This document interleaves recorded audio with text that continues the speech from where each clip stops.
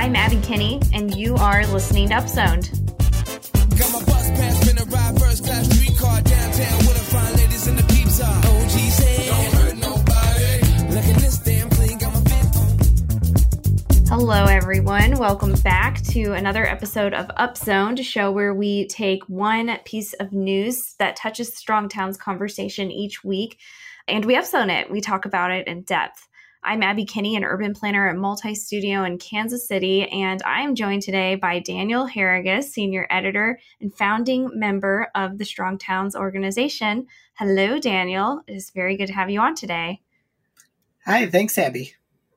So the article that we are going to be talking about today was published in the New York Times this week by Connor Doughtry, and it is entitled Twilight of the NIMBY. So the article is basically a profile of the NIMBY as an American archetype, specifically centered on California and following a suburban homeowner named Susan Kirsch, who runs a nonprofit called Catalyst for Local Control that pushes back against statewide housing policy measures intended to subvert local anti-development activism. So for anyone who has not yet heard of the term NIMBY, it means not in my backyard and is used to describe people who seem to be compulsively opposed to any development or change in their neighborhood.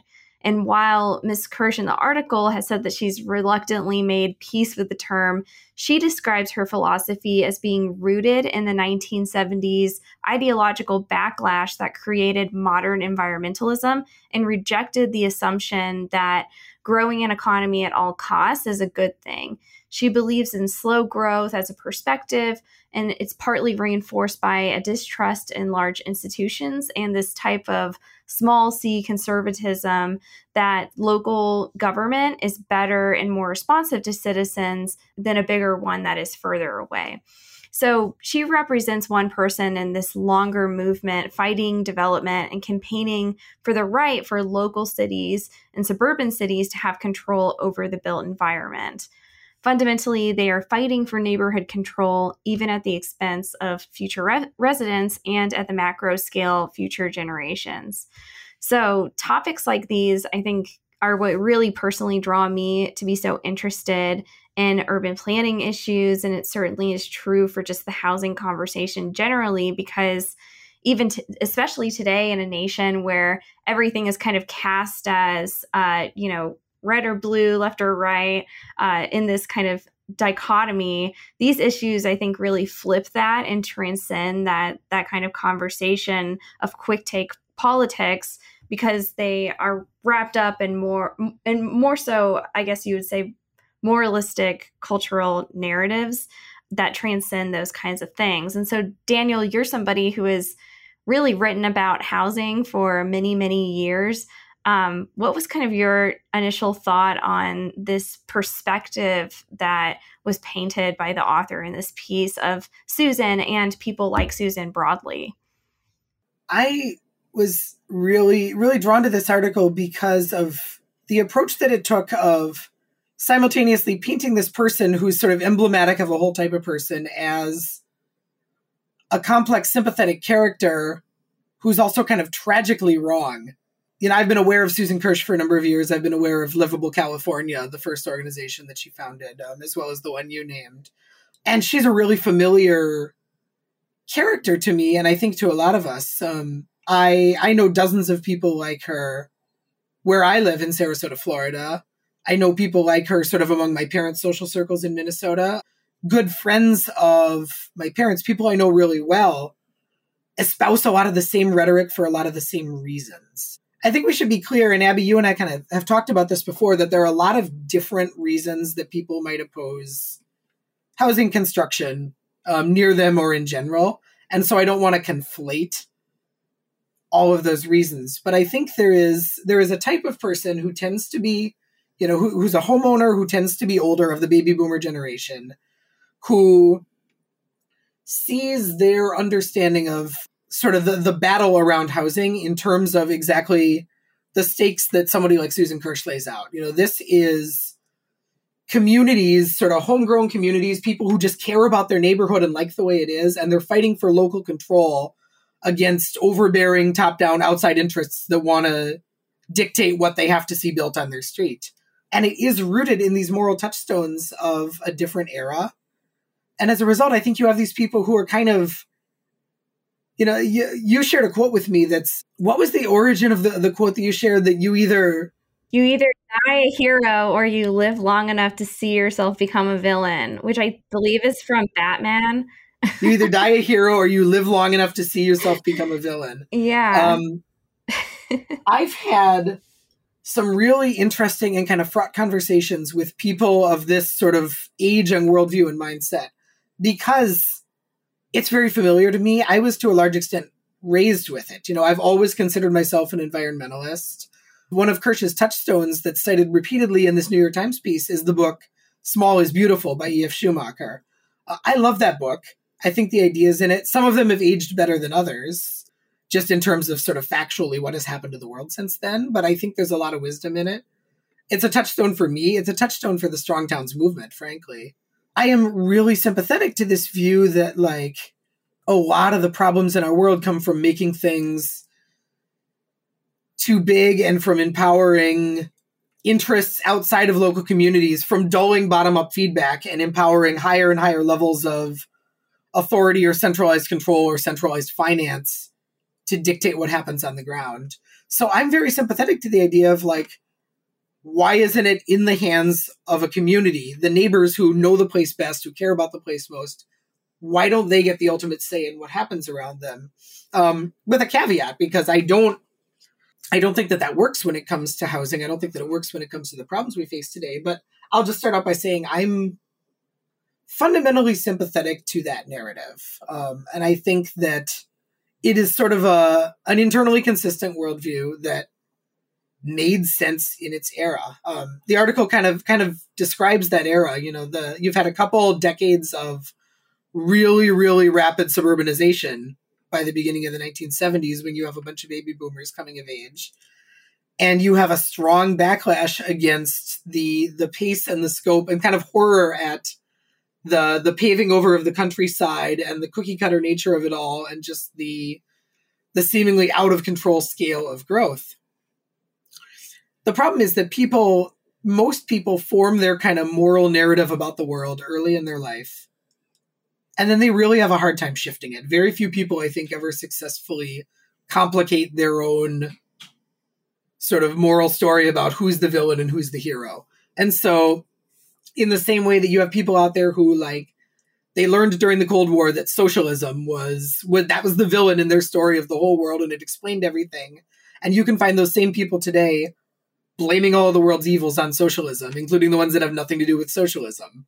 You can find people doing that with the religious right. You can find people doing that with any number of, like, here is the villain that explains everything. The person being profiled in this article, I think she is emblematic of a set of people for whom the villain is big institutions. The villain is corporate America. It's plutocratic money and power. And it's a government that is seen as being subservient to plutocratic money and power. And they understand everything through that lens. So a developer wants to build a bunch of townhomes in your neighborhood. That's a big corporation coming to tell me what I have to endure in the place that I live every day. How is that right? Like, that's the root of where it's coming from. And we can go on to kind of complicate that story, but I feel like there is an internally consistent story there that is very persuasive to millions of people. Yeah, so I think that all makes a lot of sense to me. I'm also somebody who is sympathetic to the perspective that Susan is sharing, although I don't agree with the, taking that and then translating that into, being against development and change in a neighborhood. I think we have very different perspectives. I know Strong Towns and people within the Strong Towns movement have different perspectives about how you more proactively approach that rather than to just kind of freeze things in time. But I am sympathetic to that idea that even the term NIMBY kind of reduces people to being a cartoon. And the article mentions that, and it actually made me think of an article that you wrote, Daniel, which actually is one of my favorite pieces that you've written. that was entitled "We Don't Live in a World of Cartoon Villains." And you wrote it in response to kind of all the drama going on during the 2020 election. But I feel like it's a piece that really, can be separated from that and applied to so many other things. Because there is kind of this need to cut through these labels that we put on people and these cartoons that we've painted in these spaces for political sake, and get to an understanding of one another and an understanding of perspectives that we fundamentally disagree with in order to move forward. Maybe that's idealistic, but I'm an optimist, and I would hope that there are more proactive ways that we can approach how our neighborhoods evolve and change. I definitely understand kind of this perspective of when every new building that is being proposed is a large scale development project, maybe it's kind of easy to see that as kind of a financialized, top-down kind of extractive project that is not actually providing wealth building opportunities for the residents. But that doesn't mean that it doesn't benefit people who might, have the opportunity to rent in an area. And it doesn't mean that striking something like that down is going to suddenly change the demand that exists for people who want to live in an area. And so, I think it's very important that we come to an understanding of different people's perspectives and a more proactive approach to development in general. Yeah. No, I agree with that. I'm glad you brought up the cartoon villains, because I think that that's really, really important here. You don't always have to. Politics is politics. If you're trying to win a fight, you don't have to persuade everyone. You don't always have to be the peacemaker. Ultimately, you have to persuade enough people to win the policy fight that you're trying to win. That said, where that has led, particularly in the really fraught housing politics of California, is to a whole bunch of kind of one-dimensional caricatures, and you will see like the people associated with livable California and with these groups, like there's a whole set of people you can easily find on social media, for example, just saying they're racist, they're segregationist, they hate their own children. They don't want their children to be able to live in, it's this ridiculous kind of, I think the first step to understanding someone, not to agree with them, but to understand them, is to come up with a characterization of them that they would agree with in their own words. And then you can have a conversation. From there, you can complicate it. So I kind of led by saying, I get where this person and a lot of people like her are coming from. It's familiar to me. It's this sort of boomer, slow growth, small is beautiful movement that I was raised with because my parents were really adjacent to that culture and that worldview. It's a whole thing. Now, I would like to complicate it because I think it's wrong in some ways that actually, if you're willing to take someone in good faith, take someone at their word that they think they are the hero in the story, you can go from there and you can kind of complicate it on their terms. To talk about, you kind of raised the specter of top down versus bottom up. And it's deeply ingrained in American culture to sympathize with the bottom up, with the underdog, with David versus Goliath. It is really, really deep in the American psyche. We want to be the self-sufficient, heroic individual. We're doing our own thing. We're building things with our own two hands. The reality of the life of someone who is like your typical suburban homeowner in America, they may feel that is what they are and what their community is. And I think what the Strong Towns message has to offer is that the reality is a whole lot more complicated than that. You look at someone who, so let's take, for example, the woman profiled in this New York Times piece, Susan Kirsch, because it talks about her life story and it talks about her home. I pulled up some data on her home on Redfin as well. And I just want to say, I'm not in support of doxing anyone. This is information that is public record, and it's public record with regard to someone who has made themselves a public figure. So I want to say it in that light. She bought her house in 1979 for $112,000. And at the time, the national median home price was $63,000, and California's median home price was $84,000. So not nearly the kind of gap that you see today between that region and maybe a more affordable national baseline. This is someone who is starting out as a young adult. They're buying their first home. They're They're getting established. Like, this is the middle class American dream. It's not a big home. It's not a fancy home. She's not living in some mansion looking down on the poor. This is a post-war bungalow built in 1949. It's 1,200 square feet. So that's a very modest home. The article also points out that her home is now valued at nearly $2 million. And she's paying incredibly low property taxes on it. It's only assessed for tax purposes at $250,000 because of a quirk of California tax law called Proposition 13, which passed in 1978, a year before Kirsch bought her house, and was designed to keep incumbent California homeowners from being priced out of their homes by a growing tax burden. It essentially caps the year-over-year increase in your property taxes as long as you don't sell your house. So the reason I raise all of that is Kirsch she's concocting her whole narrative in this interview for the New York Times, and she's selling herself and the people who are like-minded as this heroic underdog community standing up against large institutional forces that want to steamroll them.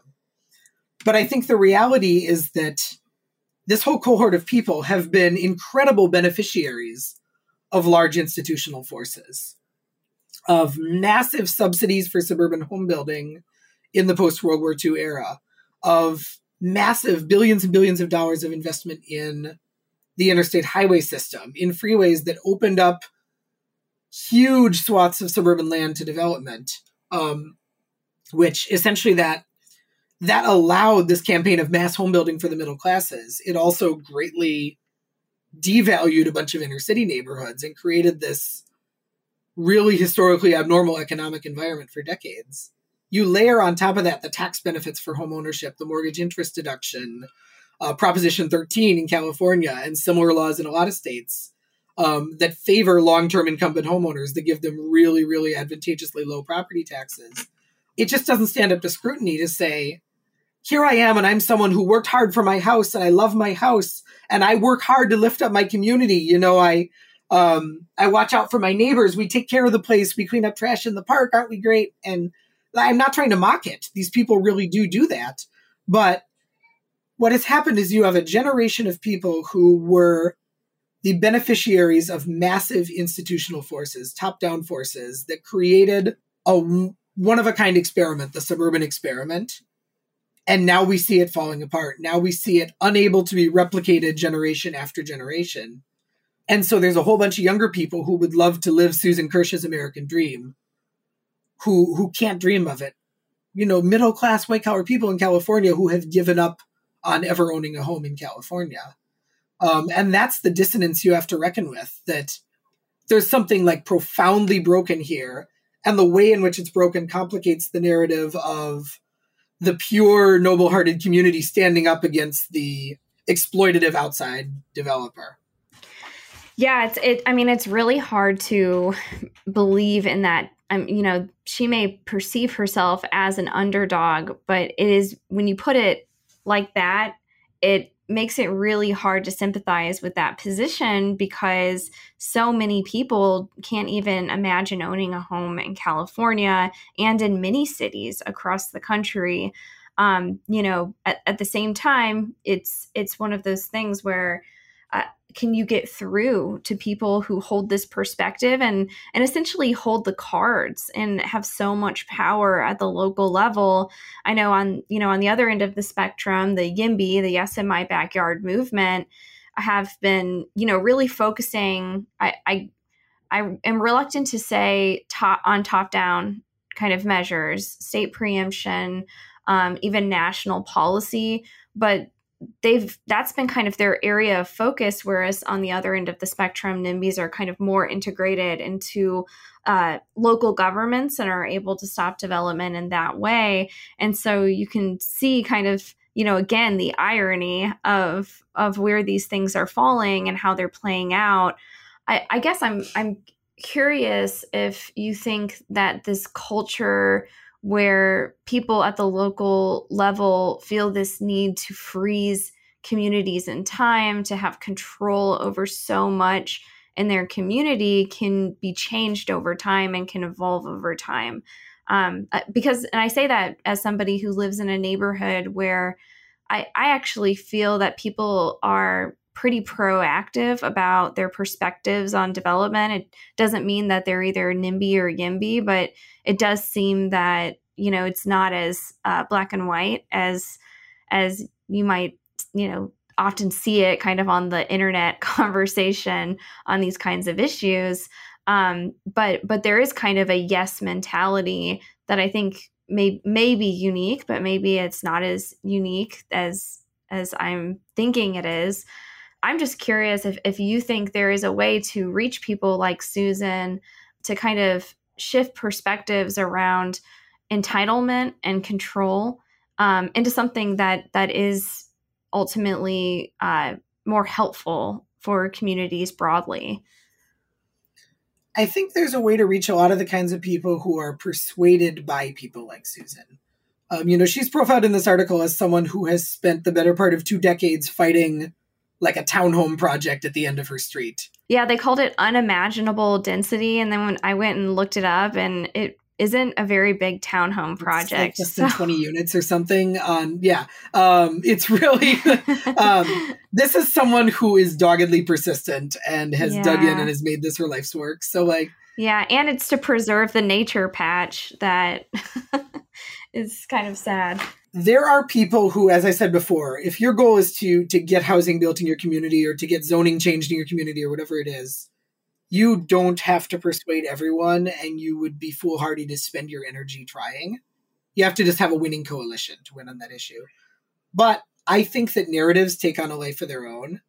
And I think there is a countervailing narrative to the quote-unquote NIMBY homeowner narrative that is really, really important. And I think for every Susan Kirsch, there are 15 people, 20 people who find that message superficially persuasive, but aren't diehards, aren't immovable. I'm on Nextdoor in my neighborhood. It's a single family home neighborhood with a lot of retirees. And a lot of the kind of people who go out and pick up trash in the park and are really, really invested in the day-to-day of the community. They're the ones that pester the city about putting in a crosswalk across a dangerous street where we really need a crosswalk, and they are on their case. And these are people who deeply care. A lot of them are really anxious right now about a proposed apartment complex that's going up at the edge of the neighborhood. And I chimed in and actually got a really positive reception on Nextdoor just by sort of complicating the things that they thought they knew a little bit, and doing it respectfully, not doing it as you're a NIMBY. Yeah, exactly. Name calling is probably the one way to lose arguments. Yeah, and not assuming motivations. I think there are more persuadable people out there than you would think, but a lot of people are coming from these narratives in which it's really easy to imagine the developer as the bad guy. And the reasons why you might want to open up your neighborhood to a little more change, to a little more unpredictability in terms of what might get built. That can seem a little scary. The reasons why you might want that are a little more elusive to a lot of people. So I think the power of the Strong Towns message here is really important, because it's our member drive this week. Well, it won't be by the time listeners are hearing this, but we're wrapping up a member drive.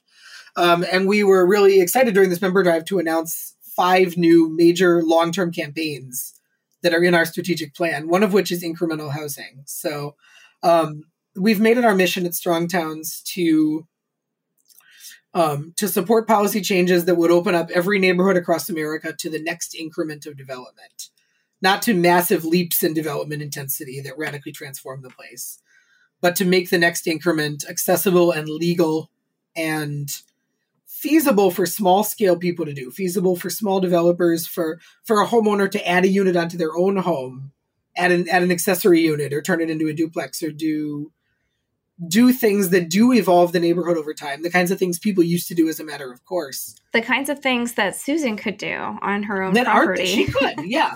And that aren't the plutocratic outside developer in the same sense, but that are development. Yeah. I mean, don't get me wrong, this is development. And a lot of the people we cheer who are doing this work call themselves incremental developers. But I think there is a world of difference between what we're talking about and the nightmare scenario that these livable California folks say they're afraid of massive corporate developers running roughshod over communities. I think the reality is that if you want to talk about control, you want to talk about local control, we actually have a system that denies control to communities, that denies actual agency to shape their own destiny over time, because we have locked places in amber when there are powerful sources of feedback saying this place needs to evolve. You have a community where these tiny little bungalows are valued at $2 million, and kids who grew up there can't ever hope to live there again. Something is deeply out of whack. That is a bunch of people who don't have any agency. That is service workers who work in the community who don't have the option to live anywhere near their job. That is kids who can't move back home to a place that they grew up with and love and are invested in. That is homeowners who are maybe, they might be house rich, but they might be cash poor, who would love to put that accessory unit on either as a source of rental income or because they want to house an aging parent or something, who can't do that because we've established this straitjacket set of rules about what a neighborhood can look like. And once built, thus it will always be so. I think it's important to highlight the ways in which that status quo actually denies agency to a huge range of people. At Strong Towns, we like to talk about how missing middle housing used to be a stair step into the middle class for huge numbers of people, including people coming out of poverty, including immigrants. You'd be an immigrant mill worker in New England a century ago. You would buy a triple decker and you would house, your extended family in another one of the units, and you'd rent one out, and you would build some wealth through that investment. And there were all these paths to helping co-create your neighborhood that we have foreclosed on. Now we're in a vicious cycle where, because all those paths have been foreclosed, the only people who get to do development are big corporate developers. They're the only ones who can navigate the thicket of regulations and restrictions that we put in place. And so everyone looks at that and says, I don't like developers. They're never rooted in the community. They're always some faceless corporate entity. They never seem to care about what the neighbors think. That is part of the suburban experiment. That is of our making. And what the Strong Towns vision isn't just deregulate everything and let the same people who are building now build the same kinds of things, just more of it. The Strong Towns vision is radically open up our neighborhoods to the kind of evolution that they used to experience as a matter of course, and create a whole lot more optionality for a whole lot of people. And the cost of that is that your neighborhood isn't frozen in amber. If you live there for 30 years, you won't move out of the same place you moved into. And you don't get to have an expectation of that, but you actually have more agency or more efficacy in your own life, is a phrase that Kirsch uses, that she's quoted using in the article. But the trade-off is your neighborhood is going to change. And I've been talking for a while, and I'll just wrap up with this thought. It's not lost on me that the ideas that are the touchstone for the Susan Kirsches of the world, a lot of them come out of the early environmental movement. They come out of Small is Beautiful. They come out of concerns about the environmental impact of suburbanization during the 1960s and 70s. What's missing in what that's morphed into is an understanding that this is an ecology movement.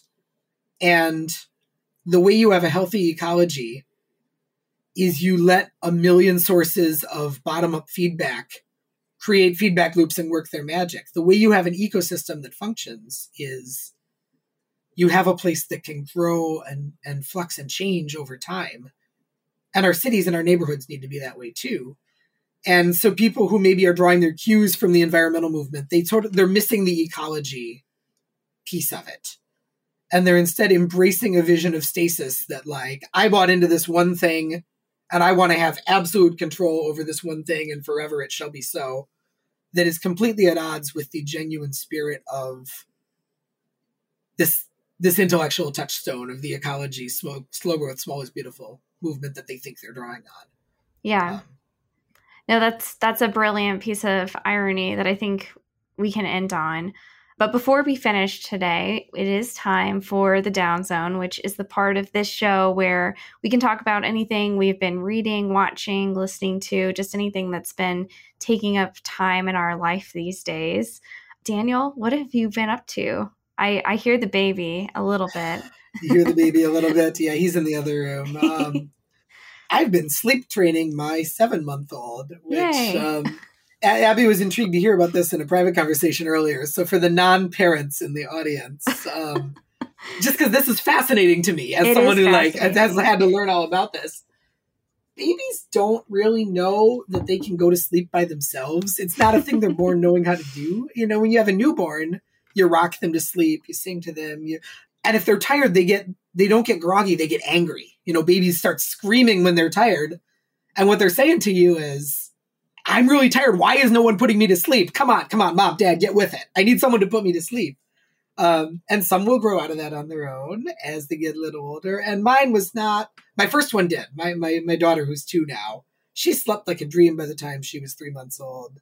My son, not so much. He's been waking up like every hour and a half all night. So we bit the bullet and we sleep trained him. And that means that you let them cry and you let them cry and you let them cry until they figure out that they can go to sleep. And you do that for a few days and then like a switch flips. And now he sleeps through the night. He slept 13 hours straight, only like with, the occasional little whimper and tossing and turning last night. So my life has now improved a lot because I get to sleep. But it's this like really emotionally excruciating thing for parents where it's like, what do you mean? I just have to let my baby cry. Like every instinct is telling me I can't do this. So that's what we've been doing. Sounds like a lot of fun. I've had now the little guy is sleeping like a dream. I've had a couple of friends deal with those kinds of issues, and I'm sure it's very difficult to listen to a baby cry and not run to help him or her. So, well, I'm sure you guys are doing great, and hopefully he learns how to fall asleep very, very shortly. It's not a long training. Well, I've had family in town all week. And so that has been kind of taking up most of my time. My youngest sister came in last weekend and has been staying at my house. It's kind of funny because our house used to be a duplex. So it's kind of set up in a way where a portion of it is like, I call it the guest suite.